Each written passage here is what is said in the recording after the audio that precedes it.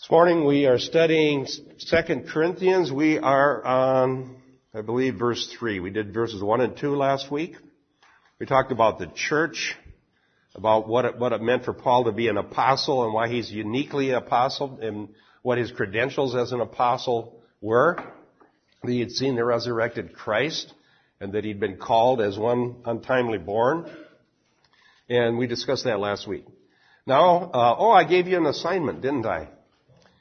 This was frankly, it's a very, very easy assignment because I said to go look for repeated words and phrases in the next 7 or 8 verses and try to see if you can see any themes. So, before I say anything, who found themes? Anybody? Couple? Well, take a guess. Here, hold on. Take a guess. Let's see how your exegetical skills are doing. No, real limited so far, but comfort and affliction. Okay, there's comfort and affliction, absolutely. Notice what I do, and this will work for you. If you have a computer Bible, I print out the verses with about 2 or 3 inches of space between each verse. I've been doing this since the late 80s when I had a computer and a printer and a computer Bible. And I actually circle the words with a certain color. I got all these colors. And so here I circled comfort, comfort in black. Comfort, comfort, comfort, comfort. Comfort, comfort, comfort. So it's kind of a no-brainer. If you get that one wrong, you're not reading very carefully. Okay. And then I have circled suffering, affliction in green. Suffering, suffering, affliction, affliction. And then as it goes on, he starts talking about life and death. And deliverance from death. And so that's how you find themes. Now sometimes it's not as obvious depending on the reason I like there's a lot of reasons I like a literal Bible translation. But one of the reasons I use the New American Standard is it's about as literal as you can get. Okay? And very literal. And I think it's readable. It was based on the ASV of 1901, which is really literal. In fact, the ASV is so literal it never caught on in any churches because it's almost hard to read. It follows the Greek so closely, and Greek isn't constructed like English is. And so when you follow the word order and things, it's like, oh man, it's hard to read. So what the New American Standard did was take the idea of the ASV of a very literal Bible and make it what? Just a simple thing. Would you define literal? Because it's got a few little pieces of baggage. Yeah, literal means that you try to use the English phrase that would most accurately describe the meaning of the Greek. Okay? There's another way of doing it. In fact, there's 3 things that go on. Literal would be try to give the same meaning. And see, what the New American Standard does that I like is if it translates a certain Greek word, comfort, in one verse, it'll keep translating it comfort, at least most of the time, unless it sees another range of meaning for that Greek word, and there would be a better English word. And it also translates tenses, so very literally. I found that out in the 70s when I was doing a lot of study. In other words, if there's a perfect tense, and the New American Standard translates the perfect tense a certain way into English, it'll keep doing that. So it gets to the point where I can predict what the Greek's going to be just reading New American Standard. But it isn't just word for word for word. If you ever got an interlinear Bible, you could see, interlinear is word for word for word. But if you just follow the interlinear, you couldn't make that into a sentence in English most of the time. Because it just doesn't work that way. But the other idea is the dynamic equivalent, and that is used quite regularly in, say, the NIV. And the idea of that dynamic equivalent is that the English words may not be what you'd normally translate that Greek word into, but the concept that the translators believed was being discussed or being put forth by the writer in Greek or Hebrew is taken, and then in that concept becomes a phrase in English. The famous one in the NIV that's been discussed for years is, are they correct when they translate sarx, which means flesh, sinful nature? They translate it sinful nature. They say that's the meaning. And it may very well be, but not in every case. Whereas the New American Standard translates it flesh. And you have to learn what that theological concept is. So the New American Standard would be more literal because sarx is flesh, but the NIV is giving you what they believe the concept is in the mind of the writer, Paul, sinful nature. Now, you go a step away from that and you go to a paraphrase. The idea of a paraphrase is to say the same thing in different words. Okay? You would read like a whole paragraph and say, okay, what's that? How can I put that in different words? And then you put it in totally different words. But for a paraphrase to be even valid, it has to preserve the meaning. Now, when I criticized the Message Bible, in my book, I have a chapter about misused Bible translations, and I criticized the Message Bible. And one of my criticism was, it's not even really a paraphrase in some of these cases. Not in every single verse, but particularly the ones used in that Purpose-Driven Life book, the verses quoted in there, you can show again and again and again, don't even preserve the meaning. And see, now if you don't preserve the meaning, you don't have the Bible anymore. You're claiming authority for something that's not there. There's no authority for some different meaning than what the biblical author had in mind. Now, if the Living Bible claims that it preserves the meaning, well, it does in some cases. But even at that, I remember the Living Bible came out when I was in Bible college, and we were told this Bible is for, let's say you have a coffee house, which was a big thing back then. We had coffee houses to reach out with the gospel. And there's some people coming in there that really have only had a junior high education, or they're not very literate. They may be able to read this Bible. Okay? But it's not for preaching, it's not for doing theology, it's not for doing serious study. Okay? And I think even the producers of the Living Bible would say that. Well, now, what's happened is we have a Bible worse than that, the Message, which isn't even a valid paraphrase in many, many cases, and it's being used by pastors from their pulpits. Now, talking about dumbing down, I mean, that's really dumbing down. And what happens when you do that is that these, like here, like what we're doing, we're studying this and we're finding the theme. Comfort, comfort, comfort, comfort, comfort, comfort. And I'm going to look into the Greek and help you understand it even better, what the range of meaning of the Greek and how it alludes to Old Testament. So you take that away, you take it out of the pulpit, and you just have this sort of loose idea that's sort of like what the Bible says. That doesn't have power. It doesn't hit people. The Word of God hits us right between the eyes. do you know what I mean? And the more powerfully the Word's taught, it changes us. It comforts us. It encourages us. It corrects us. It does what we need. But when I come up with some loosey-goose paraphrase that's not even close and throw out a few verses and then tell human wisdom, that doesn't have the power to change anybody's life. So that's why I won't use that. Now, comfort, which is obviously the theme, because it's repeated over and over, the word in the Greek, translate comfort, parakaleo, to call alongside, has a range of meanings in the Bible. And you can do your own range of meaning studies. And in a good Bible college, that's an assignment. You'll have to learn how to do that. Or a good seminary, you'll have to learn how to do a range of meaning study. I had a teacher, an Old Testament teacher, who wanted to show us how to do that in the Old Testament.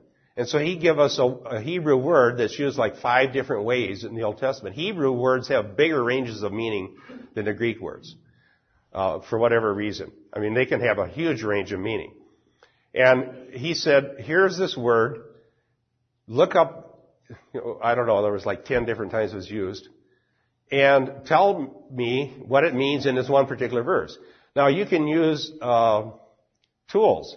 There's this theological word book of the Old Testament that gives you the range of meanings and tell you what it means in each of those verses. But my professor said, you can't always trust somebody else's work. Do your own. So he gave us one, and I did my study, and then I looked it up in a theological word book, and I turned in my assignment. I said, I think the theological word book is wrong. Here's what the word means. I got an A on that assignment. He purposely gave us one where it was wrong to see if we were learning how to think for ourselves.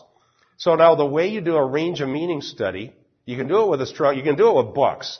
But if you got a computer, that's 10 times better. It's like doing it with books compared to doing it with a computer is the difference between riding a bike or having a sports car.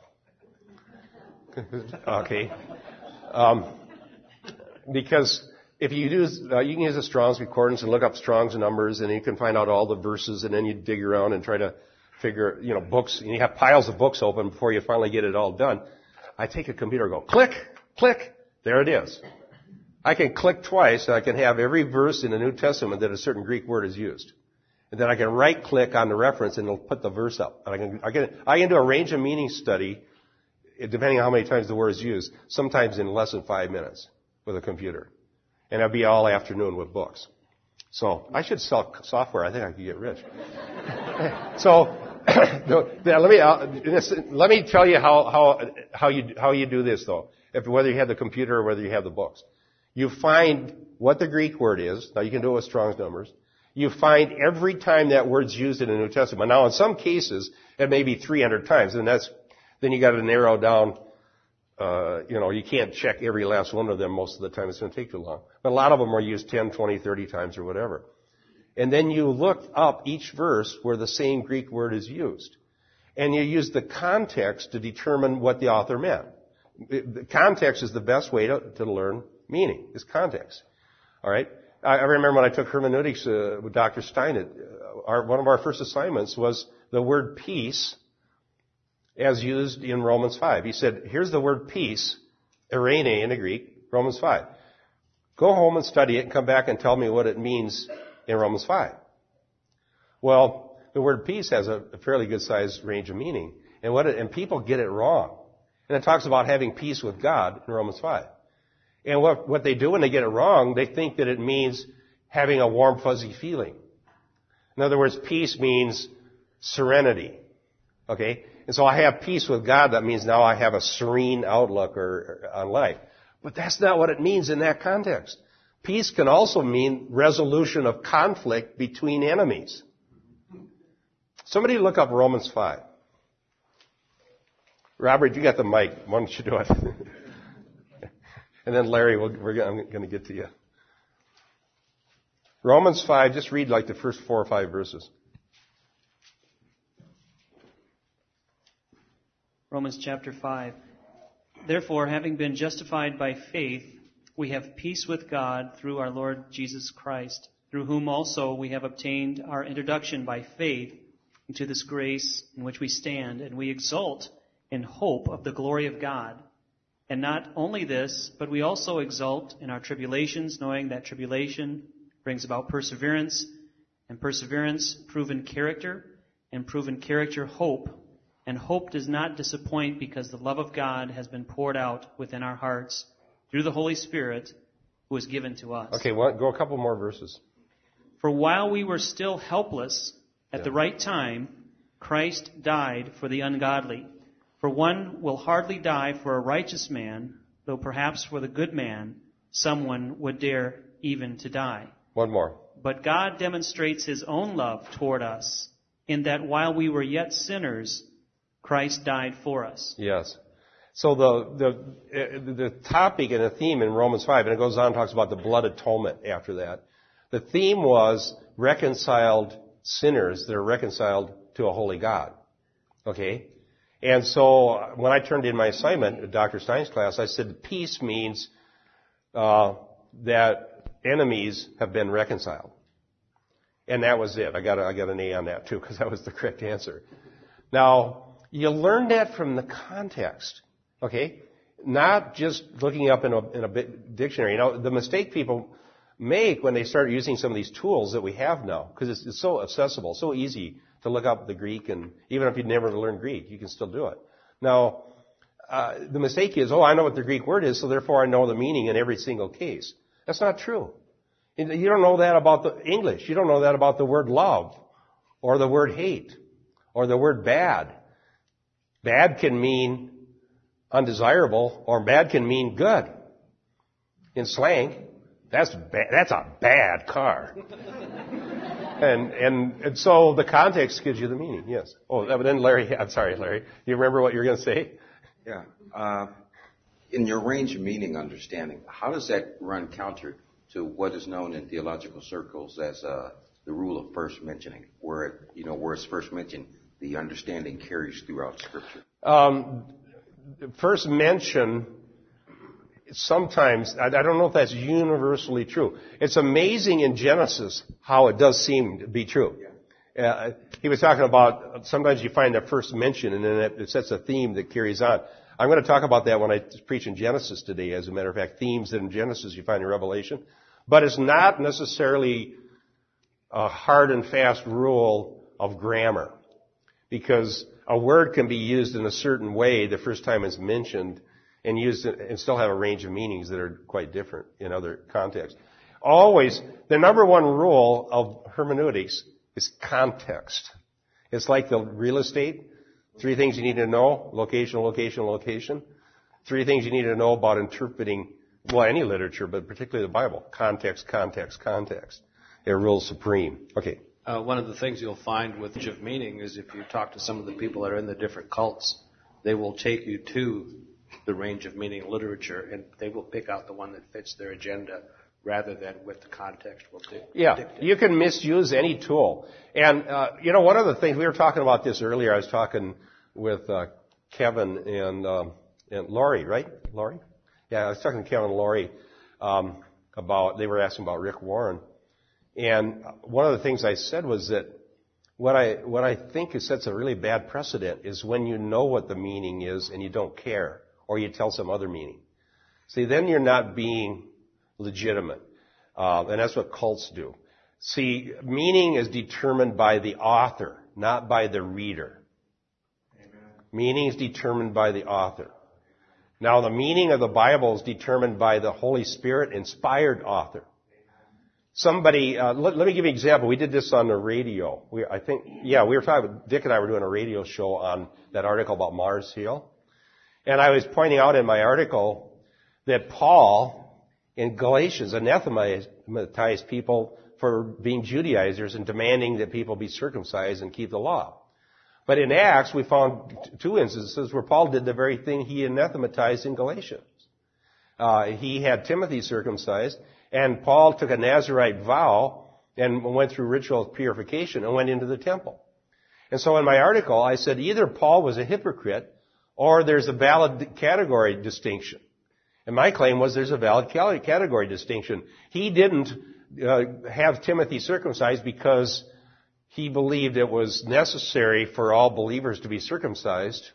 He did it for the sake of the gospel to the Jews. And he took the Nazirite vow for the sake of the gospel. But in Galatians, he lays down the rule that you can't require believers to keep the Mosaic law because that's not Christ's rule. It's not authoritative. So I wrote an article about the gospel to Mars Hill, not Mars Hill into the church. Now, you can read that. But nevertheless, what I was pointing out in our radio show was that somebody emailed Keith, who was contending about this, and he emailed Keith and said, well, no, Paul was a hypocrite, and what he did was a sin in Acts. So here's my response. So Keith sent that to me. So well, what do you say about that? Authorial intent. We believe the Bible's inspired by the Holy Spirit. So what we want to know when we read Acts is, did Luke believe Paul was sinning? See, there's got to be hint in the text itself that reveals the meaning of the author. So, and when in Luke Acts, as you read Luke, it's clear when somebody does something wrong or right. For example, Simon Magus tried to buy the Holy Spirit. So how did Luke let us know that was a bad thing? He told us what Peter said to Simon Magus. You and your money can go to perdition together. Well, that's a little hint that was bad. Okay. All right. Now, how do you interpret Paul's missionary journeys in Acts? It's certainly, Paul's not infallible. It's very conceivable that Paul was sinning. But did Luke write Acts in such a way to give us a clue that we're supposed to believe Paul was sinning? Well, no, he did not. There was no hint anywhere that what Paul did was a bad thing. Nobody around said it was a bad thing. And the only people that didn't like what he was doing was the enemies of the gospel. So there's no grammatical clue. So if you're going to interpret Acts, you got to say, what did the author mean? So the Holy Spirit inspired author writes words inspired by the Holy Spirit. The meaning is determined by the author, not the reader. Okay? And that's the big error. That's the emergent church. That's the big error. They believe the reader determines the meaning. That's the whole debate about postmodern understanding of literature and this whole deconstruction. Deconstruction means the reader determines the meaning. So how in the world can the Bible function as an authority from God when you have 3 million readers, 3 million meanings? It doesn't have any power or authority. Bill, did you have something you wanted to say? Yeah, would you say that the Bible in that context, is it fair to say that the Bible is self-correcting because of the context that one has to look at it? I've heard it said that way. I don't use that phrase. I think your meaning is correct. We're talking about authoritative. Self-correcting would mean, if you mean this by it, if there was some verse in the Bible that, taken out of context, could possibly lead me astray, if I keep reading, I'll get the true meaning, and there'll be no verse that actually will lead me astray. So you could call it that. But when we say correcting, it's almost like implying there was an error that gets corrected somewhere. So it would really behoove a Christian to look at the Bible from a historical perspective, because a lot of the meanings in context are from a time past. Yes, and that's why we do historical and grammatical analysis in order to learn the meaning of the Bible. For example, in a passage where it says, that if thine eye be clear, thy whole body is full of light. What does that mean? What does it mean to have a clear eye? Does anybody ever studied that? Do you know what that means? It was a Hebraic, it means to be generous. Yeah. It was a Hebraic expression. It means to be generous. And you can show that by going back into the Proverbs where it talks about the evil eye would be you see your brother with a need and you refuse to do anything. Okay? So the whole if you look in the context of Matthew, the clear eye was Brian over here. Oh, Kathy, and then Brian. The clear eye would be being generous. The evil eye would be stingy. So you had to do a study to know that. When you were talking about Abacus by Paul rebuking him, how would that fall into the category of the poor man? Which poor man? Well, if your money perishes with you. Oh, you're talking about Peter rebuking. Yeah, see, he was, Simon Magus was motivated by money, and that was a sinful thing, and that's what Peter was rebuking him for. But my point was, you didn't have to guess whether Simon Magus was a good guy or a bad guy. Okay, Brian. How would you answer the postmodernist? Because when you're talking about you might have 3 million interpretations if you have 3 million different people reading it, so I know what the response would be. Well, how do you know that your interpretation is the right one? You've heard that too? I mean, you've been talking to some New Agers. On a regular basis. On a regular basis. By the way, Brian and I started a radio series Saturday. We got one in the can. We've got a ways to go, but we're going to do a radio series on his book and talk about these issues. Well, the answer is going back to even the debate. If you were at the Paget debate, what I did in my 20 minutes was laid out the idea that words have meaning, that words are authoritative, and that God uses them to draw boundaries. Because I knew that I was attacking everything he believes, because he doesn't believe that. How do you know yours is right? Well, I remember, Brian, I was sitting in a theology class with Dr. Clark, and the same discussion came up. And there was all this postmodern talk about words are, you have these hermeneutical communities, and they only have meaning within certain cultures, and so blah, blah, blah goes on. Basically, the bottom line is you can't know what the Bible means. So I did the same thing I did in the debate and in the class. I pulled out this passage. Jesus says, if there's one who will be your judge in the last day, and that's the words that I have spoken to you. Mm-hmm. In other words, if you don't believe me, my words will judge you. Why? Because he speaks the very authoritative words of God. So I said in the class, if we're going to deny that words can have authoritative meaning and that they can do so cross-culturally and cross-generationally anywhere in the world, if they're translated into people's language, then we're going to deny that there can be any valid judgment in the end. How can God judge people for failing to believe the gospel if it wasn't possible for them to know what it meant? So I brought that up in class with a lot of these, really smart guys. A lot of them went on to get PhDs, and nobody could refute me. And did you hear Padgett refute my claim? No. And so then, because he didn't refute me in his rebuttal time, then I went and purposely asked him, is there a final judgment? He wouldn't say. If there's no final judgment, then I guess you don't have to worry about the words of the Bible being your judge in the last day. Okay, so we are arguing that these words, by the way, we got to actually study these words here. Okay. Now that we affirm that they're true, let's find out what they are. Okay, yes. I think a lot of that comes from just the God of the day is relativism. There's no absolute truth. So, like you were saying, Bob, if there's no absolute truth, then my interpretation is just as good as any other interpretation, right, instead of what God is saying through His Word. Yeah. So, to what you just said and what Brian was saying, the answer I give every time is that we are going to face God in eternity, and He's going to be our judge. And He's going to judge us based on the gospel and the words of Jesus Christ. And so it behooves you to find out what they mean. Okay? Just saying, I might be wrong. Yeah, that's true. Keith called me. He had to fly. He's going to, I think, to Rome or somewhere. He flew out of the country. New York. That's it. Rome was later. He was telling a story about Karen, who's been in our Sunday school class over the years. Some of you know Karen. She was in one of these discussions. Did you hear the story too about Karen? Was she talking to people with different religions? And so they were kind of a round table. Here's my religion, and everybody was saying it's sort of relativistic. You have your religion, and anybody's religion is as good as anybody else's. So Karen, came her turn, she described the gospel and her belief in the Bible and Jesus Christ, and then she said this: if it could be proved that Jesus Christ was not raised from the dead, then I'd quit being a Christian right now. That's what she said.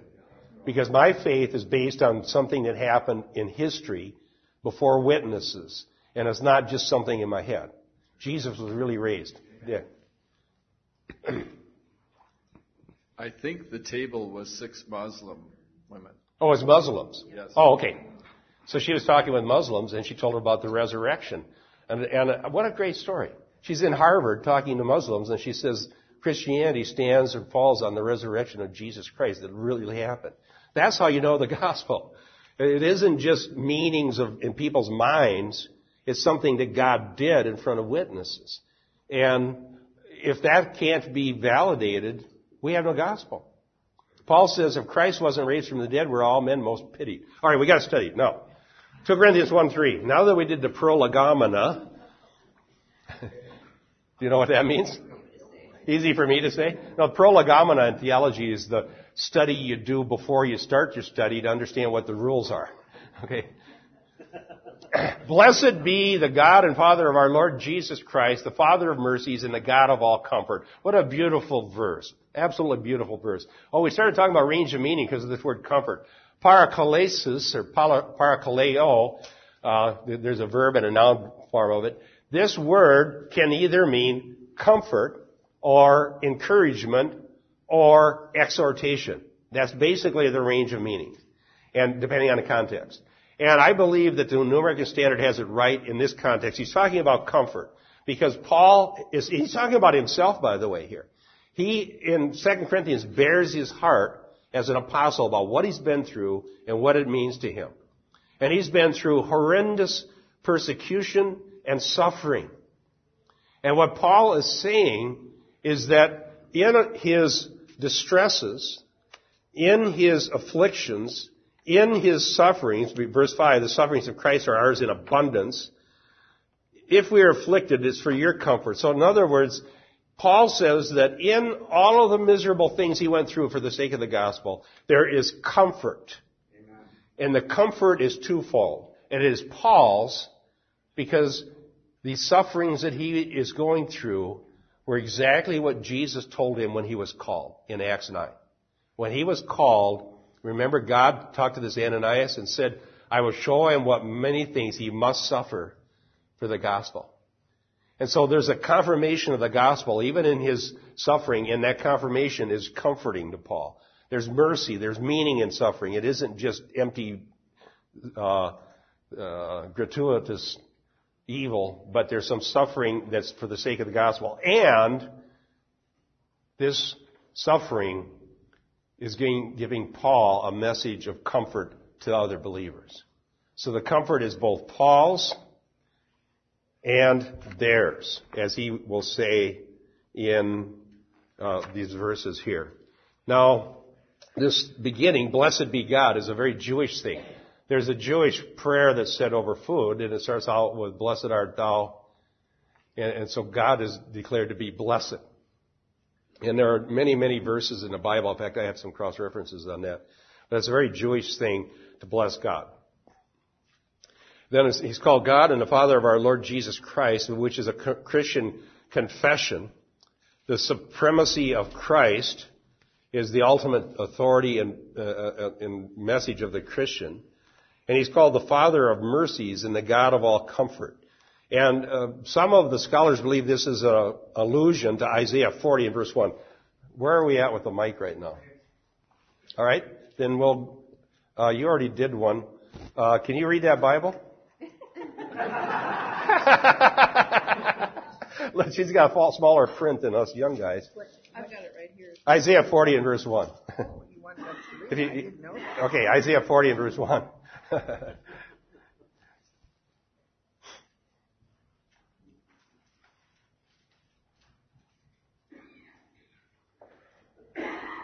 Okay. Comfort ye, my people, saith your God. Okay, comfort ye. That's in The Messiah. Handel's Messiah. Absolutely, that's what I was going to say. Handel's Messiah. Now, the scholars say, that's the Septuagint is the same word for comfort as Paul uses here. He may be alluding to it. Now, with my click. I go click. Up comes the Septuagint. Sure enough, parakletes, same word. I click the word, up comes the morphology, parses it out for me. I click twice more, up comes the lexicon for the Septuagint, the Greek Old Testament. Isn't that great? I've never seen you so thrilled. I love the Bible. I love the Bible, and I love having the ability to get deep inside the Bible and know what it means and to see what these things are. It's fabulous. So this is probably an allusion to Isaiah chapter 40. Now, Isaiah 40 is a very important passage, yes. And if you read on in Isaiah 40, it talks about that the iniquity is pardoned. Yes. She has received from the Lord's hand a double pardon of her sins. Right. So the comfort is that your sins are forgiven. That's Denise. Great comment. That was good. Actually, I ended up when I was researching this passage in 2 Corinthians. I ended up in Isaiah 40 and seeing that. It's very, very. It is By the way, Isaiah 40. A lot of Isaiah is written using a literary device called prolepsis, which means to state something to be present when it's yet future, in order to make the certainty of it. When I've used that word in the past, I illustrate it with football because everybody's heard this one. You're in the middle of the fourth quarter and now you're down by 4 touchdowns and you say, the game is over. But the game really isn't over. So that's a prolepsis, or proleptic statement. That means it's stated as present because it's so certain, even though it actually is future. Now, this pardoning of the iniquity of the people of God that's talked about in Isaiah 40 actually doesn't happen until Messiah comes. But Isaiah 40 is introducing the servant of, as it goes on, Isaiah 42, a servant of Yahweh, and then it ends up in Isaiah 53. We find out in Isaiah 53 how God accomplishes it. All right? So the comfort we have, the greatest comfort that God has to offer anyone, is the comfort that's found in the fact that your sins have been forgiven. Amen. Isn't that right? Amen. And that's so gospel-centric. You know what's interesting? You brought up the whole issue of range of meaning for comfort, and you said one of the possibilities was exhortation. Yes. And a lot of times when you're doing word studies, you don't always have to say, okay, let's say there's 5 ranges of meaning, you have to settle on one. Sometimes Paul uses words, and there may be he may use it and combine certain things of meaning. And I think exhortation can be an underlying element of comfort. I think translating this comfort would be well, but within comfort, there's an exhortation to continue. And you see this later in verse 6. But if we are afflicted is for your comfort and salvation, or for your comfort is for your comfort. And now let's listen to this.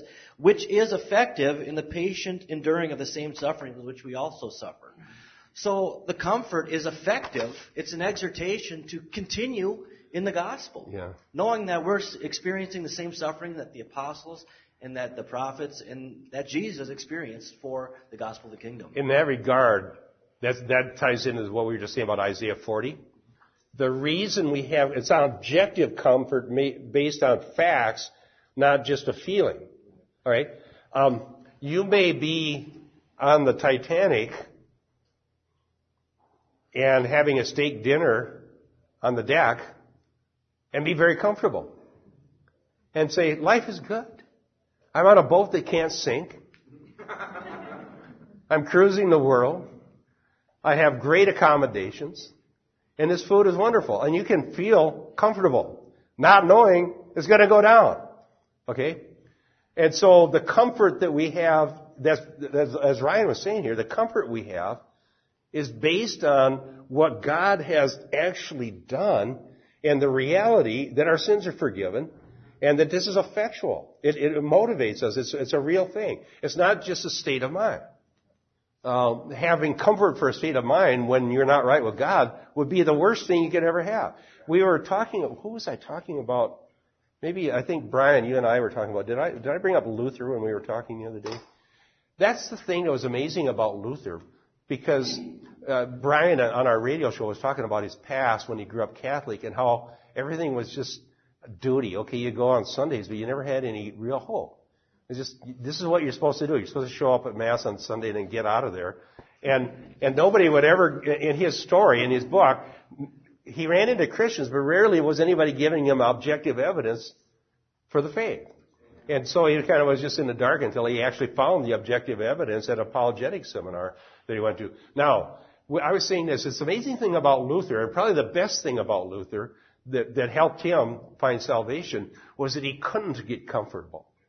Luther, he just despaired because he felt so sinful and he felt so under the wrath of God, and he did everything the church said.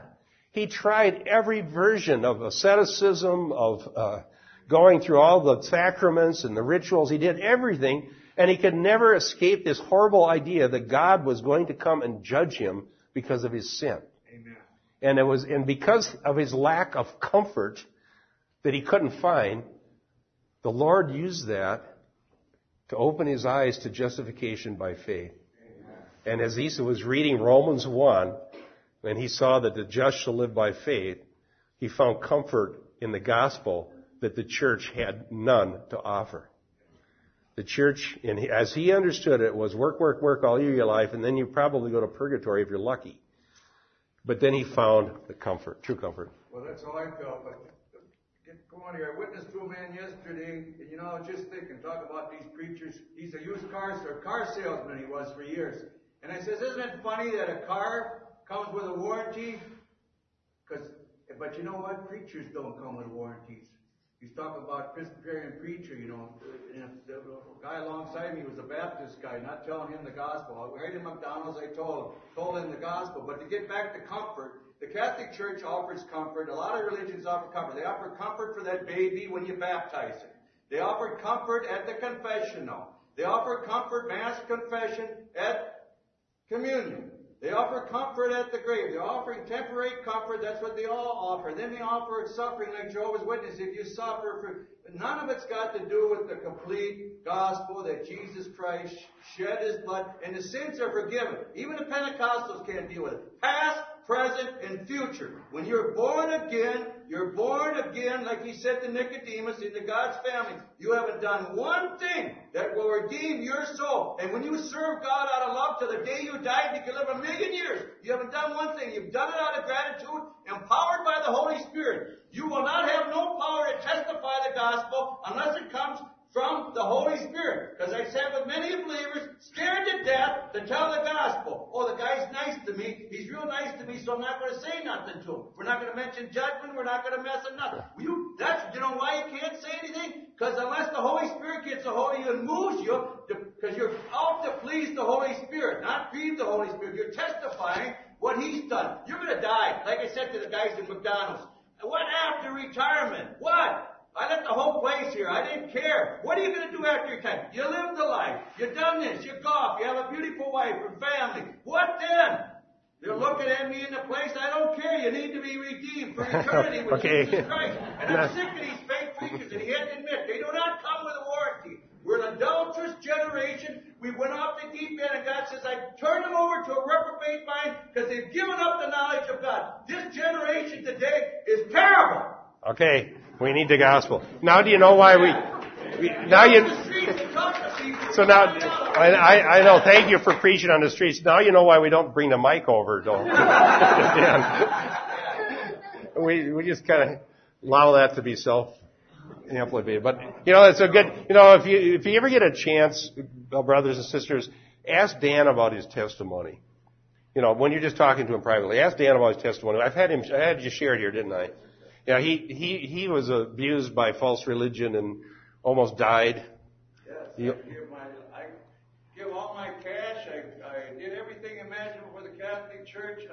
You name it. I had 8 tickets to heaven. Okay. No, all right. Yes. Through Mary. They don't take that lightly. Yeah. I couldn't get there through Mary. Yeah. And so he found the gospel.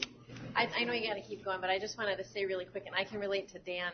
I grew up in the Catholic Church, and when you come out of you come out of religion and you come out of false comforts, and you really find the truth in God's Word, you can't help but be as passionate as Dan, and I appreciate it. But I just wanted to say really quick that I was able to do a word study. You can correct me if I didn't interpret this right. No, it's good that you did the word study. I have a Hebrew-Greek keyword study Bible, and I'd highly recommend it to anyone. But I did a study on comfort, and I found that in the Greek, in the particular passage I was reading, the word come in the Greek was with, and fort comes from forte, which is strength, where we get the word fortress. And I thought, that's so true, because the times that the Lord has brought a word of truth to me, what comforted me and gave me strength was His truth. So true comfort is a true exhortation that brings light into your mind and your soul about God. Yeah, and for the true Christian, the comfort is the gospel and that our sins are forgiven. I told the story many times, but forgive me if it's redundant, but Harold Schnitzes came to church here the last 15, 20 years of his life. He died in his 90s. And the thing that was remarkable was just before Harold went to be with Jesus, he came I think he died on a Monday, and the Wednesday before he was down here in Bible study. Daniel and Judith, God bless them, would go and take Harold and bring him down here, and he wasn't doing so good, but he was in the Bible study on Wednesday night, 3 days before he went to be with Jesus. And I remember the last words I remember that I ever heard from Harold Schnitzes was this: I failed God in many ways, but it's all under the blood. Amen. There was a man who believed in the gospel. And I never really saw Harold fail God. I don't know what you had in mind. I'm sure we all could say that, and it's true. I mean, Harold was an exemplary Christian, but he had the right attitude. Harold didn't say, I served God for 93 years. Now God's going to reward me. Harold says, I failed God many times, but that's all under the blood. And confessing the blood of Jesus, a few days later, he goes off to be with Jesus. So that's where our comfort is in the blood atonement. So blessed be the God and Father of the Lord Jesus Christ, the Father of mercies, and the God of all comfort. You can't know the comfort of God if you don't understand that God is a merciful God who forgives sins. Amen. And as we noticed earlier, the reference in Isaiah 40, comfort ye my people, was based on the objective fact that sins are taken care of. Sins are pardoned. And the ground for pardon is the shed blood of Jesus Christ. Okay, Diane, if you could look up Genesis 14:20, and Denise, Nehemiah 9:5. Do you want to do one? It's optional. Okay, what's your name? Fallon. Fallon. Psalm 18:46, and Stephen, Ephesians 1:3. I was going to look up a quote. Okay, go ahead when you got it. Genesis 14:20. Yes. And blessed be God Most High, who has delivered your enemies into your hand, and he gave him a tenth of all. Okay, so that's one of those you talk about first use. Blessed be God, and that was the Melchizedek thing. Yeah. Okay, blessed be God. Nehemiah 9 in verse 5.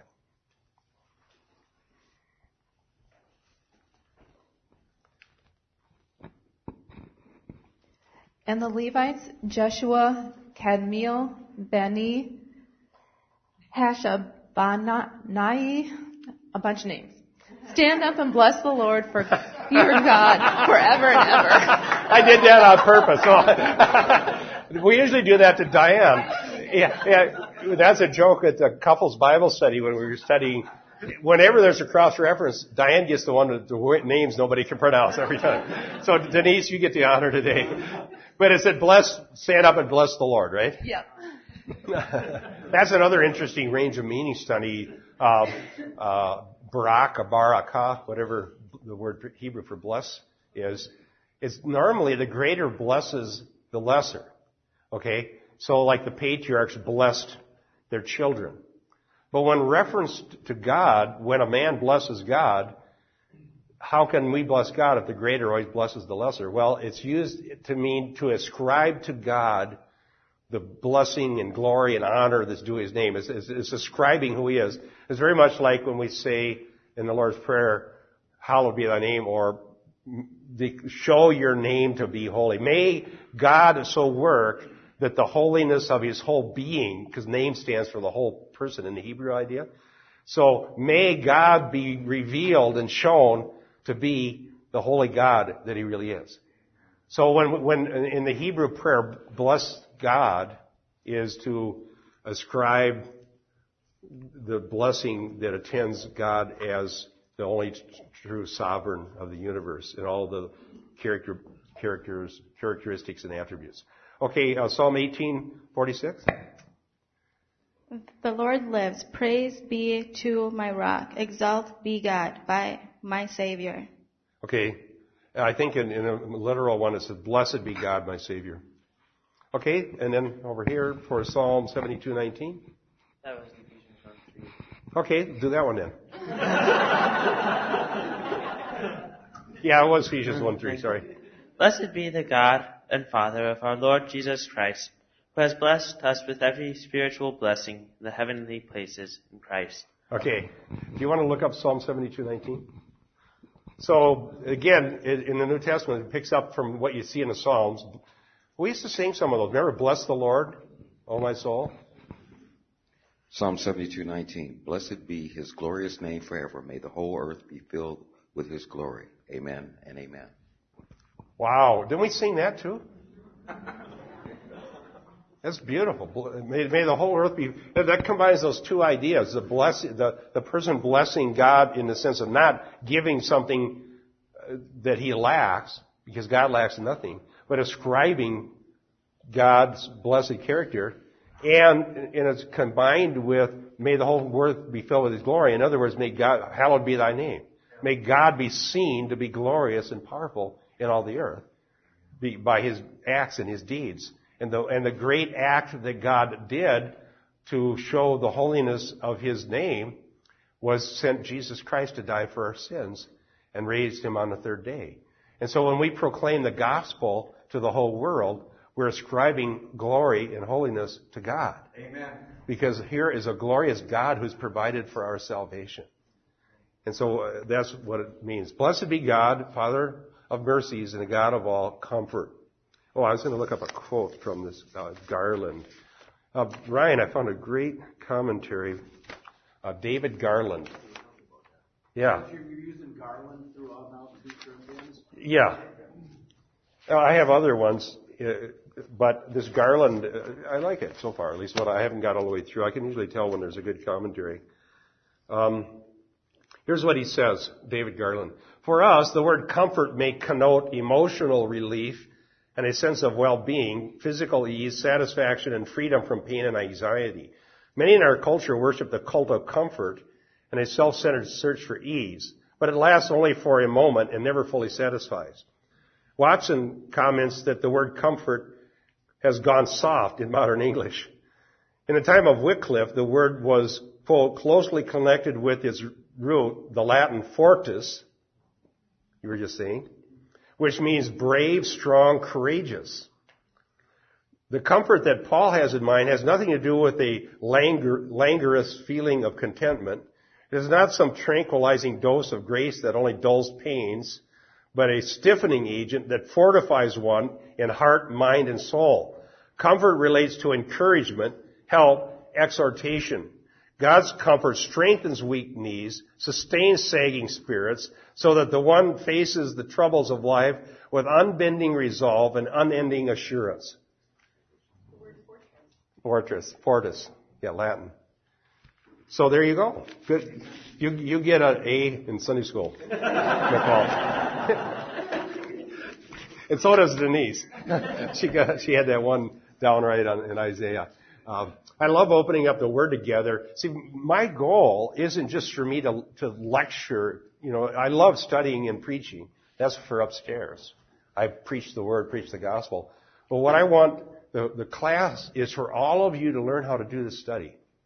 Learn how to search the Scriptures. Learn how to dig into these things and read. Just become good readers. The best, what you're doing with the Bible is reading. And you determine meaning by being a good reader. You don't make the meaning's there, but a good reader finds the author's meaning.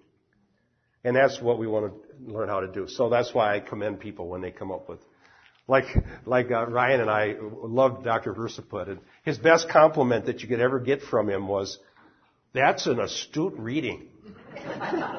When he said that to me, I go, "Oh, I've arrived." Because he was teaching us how to read.